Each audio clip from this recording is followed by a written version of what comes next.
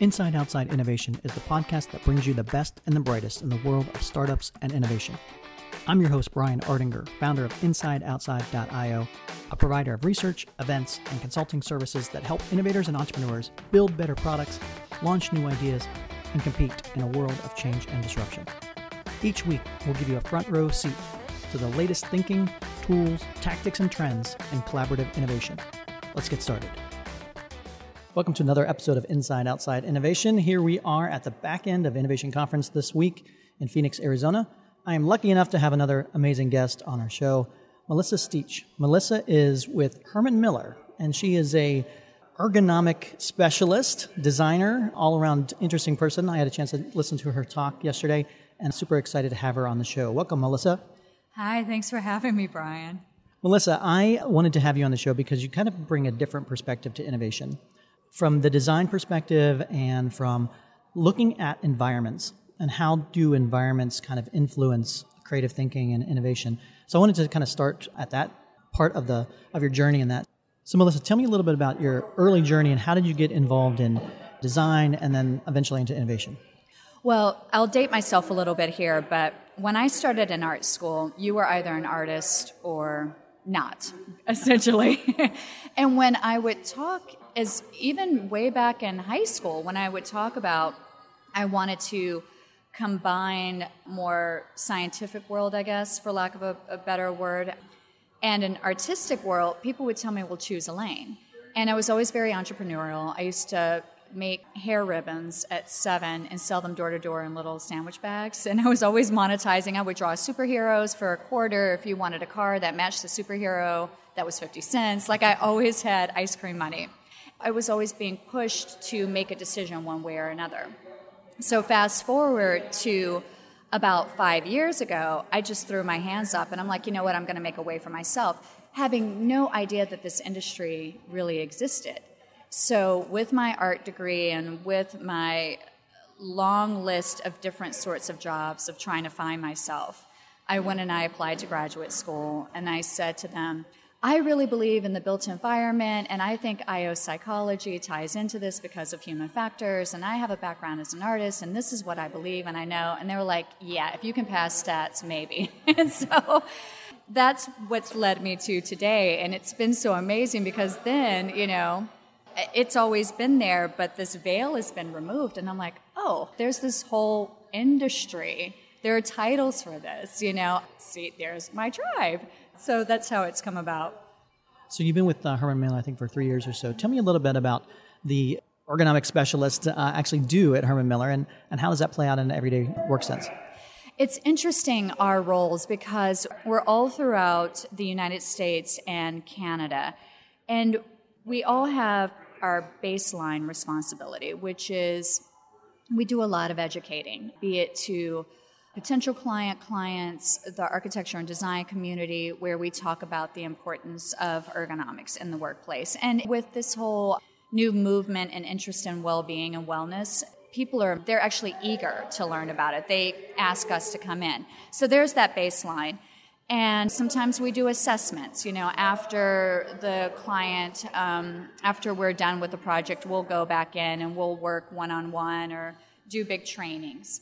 But then what's really cool is that all of us have different specialties, I would say. So one of my colleagues is a physical therapist. She's a doctor of physical therapy. So she can get super nerdy on the human body and the mechanics of the human body. And it's really incredible, honestly. Another one of my colleagues based in Texas is this Lean Six Sigma black belt. Her degree is in biology and environmentalism, and so she starts talking about all kinds of stuff. And then some of us have MBAs. There's another IO psychologist who's a really dear friend of mine in Atlanta. So I just say all that to say that we're a motley crew of nerds who also really value the importance of the human, which we tend to get away from, I think. In the innovation space, we talk a lot about kind of the metrics and the different ways you can bring new ideas to life, so to speak. How important is the environment and the place where people live and work. How much of a factor do you believe that is in having an innovative mind or a creative mind or being able to actually execute on your new ideas? I think it's everything. Now, do I think that the environment can set the destiny of your life? No. But it can either really help or hinder you, depending. And it's really interesting because some of the most exciting research is coming out of healthcare because everything is changing. We're living so much longer. We're working so much longer. Since the recession, Americans are really returning back to multiple generations within the home, which we've not been that way for a long time, right? Having lived abroad, that's something that other countries, they still do. And so there's much more of an emphasis on health and how the built environment can facilitate the well-being of someone who's not only growing, so the cognitive aspects of child development, then the relationship aspects of making sure, whether it's the family at home or the family at work, that they're healthy. And then also just keeping, if people don't feel well, how do you help ameliorate some of those, feelings? So a lot of our audience are either folks within big corporations that are trying to spin up new innovation labs and they think they need to put a ping pong table in to make them innovative, or startup founders that are trying to get off the ground. What are some kind of best practices that you've seen to kind of create those early stage creative environments that are actually impactful and not just window covering? I'm laughing because I feel like everything I say is so obvious, but ask your people first. I can't tell you how many times I've gone into a cool environment. Nobody's using that damn ping pong table. Nobody cares, But, we're cool, we're innovative, we're edgy because we have a ping pong table. Or we have a ton of junk food. It's like, so do you want 5-year-olds to work for you and crash? Because that's what you're going to have. You're going to have meltdowns on your hands. And I really, really think that, and I believe this is changing now because it's moved past a trend and become more of a staple of this is part of what you do to make a productive workspace. But ask your people. Of course, depending if you're from a very large organization, it could be overwhelming to have it be completely democratic, but you have your electorate college, essentially, and then they go out and they ask, and then you pull that together. Because a lot of people may say, hey, I don't want a ping pong table, but can we get meditation rooms or whatever? So environment is playing a big role also in the attraction of workforce and this whole talent and the need to be more adaptable. And you mentioned that a little bit in your talk, how companies are looking at their space as a primary driver for attracting talent. Can you talk a little bit more about that? And I might get this statistic wrong, but I think about 1/3 of a company's cost is on real estate. That's huge. And then almost an equal part of that is your human capital, right? So those are 2 of your biggest costs. And they really need to dance well together. And so that's what we're finding is that when you slow down and you really look at, I'm going to say who your company is, because it really is its own being in many ways. Look at that, really spend time with understanding it, then develop a built environment that really, really reflects that so that it helps. There's a thing in IO called PO fit. So it's person organization fit. And what it basically says is that if one or the other they're not aligned, it will self-select. But unfortunately for organizations, that's great for people, but for organizations, turnover is really, really expensive, and it takes a long time to recoup those costs. So the more cohesive your organization is in terms of its stated values and mission and purpose, and that is visible, right? Then the more likely people are to know that immediately and know whether or not they're a good fit. And it saves you a lot of the time and the training and all the costs that are associated with that. So that's really, really important. And then beyond that, once people are there, taking care of them, because people don't perform well when they don't feel well. I was telling someone the other day, they were talking about how good our chairs are. And I said, yeah, it's funny because furniture has become such a commoditized industry, and I think all of us are feeling that in various industries, like the commodity effect, and how do you differentiate from there? And I said, of all the things we do, and I think we do everything well, chairs, like you just can't beat our chairs. And I say this all the time, but in my own little work office, I had this because it's at home and I want it to look cute. I have this acrylic Ghost Louis chair, that's completely see-through in the little armchair. Looks great. So for weeks, I've been working on a project, and I have been hating life, like totally hating life. And I was like, screw this. I push the chair aside, I bring in an Aeron, and I sit, and all of a sudden, I love my project. And it didn't dawn on me immediately, but then a couple days later, I was like, wait, what's changed here? Literally, it was the chair. And I think it's because my body felt so much better sitting. And that's where ergonomics, in a very real way that you can really quantify, plays a role in a company's bottom line.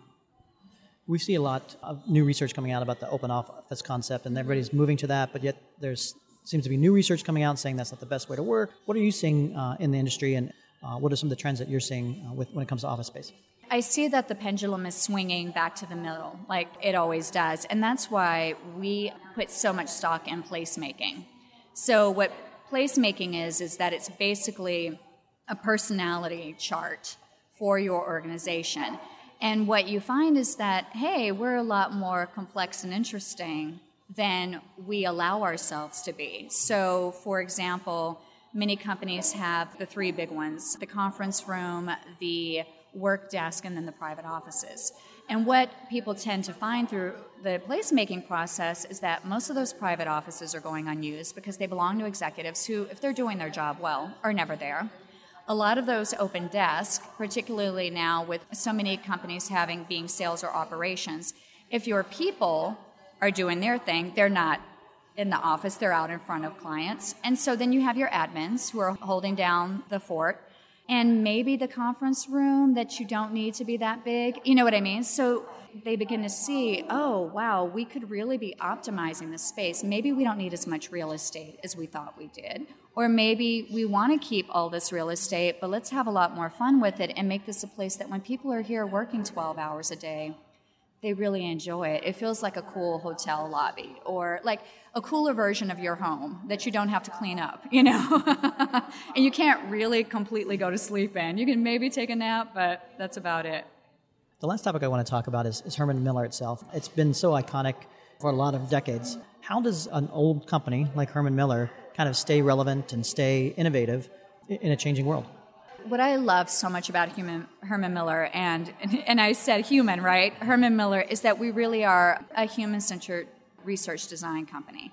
It really does start with a human. And, even back in our history, we made the first splint with the curved wood. And the Eames chair, the wood chair, we figured out how to curve that wood so that it would have, rather than hard edges, it would have soft, round edges like the body. And so with a colleague, we just did a workshop at Gensler where we talked about the ergonomics of the Eames Lounge because it's beautiful and everyone loves it. Well, and part of why people love it, because how many beautiful things out there are there that they don't really stand the test of time and they aren't as coveted. And I believe that we've stood the test of time and we continue to stay innovative because we never lose sight of how important the person is to everything that we do.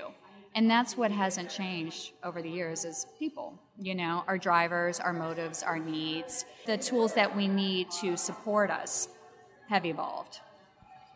Melissa, thank you very much for being on the show. If people want to find out more about yourself or Herman Miller, what's the best way to do that?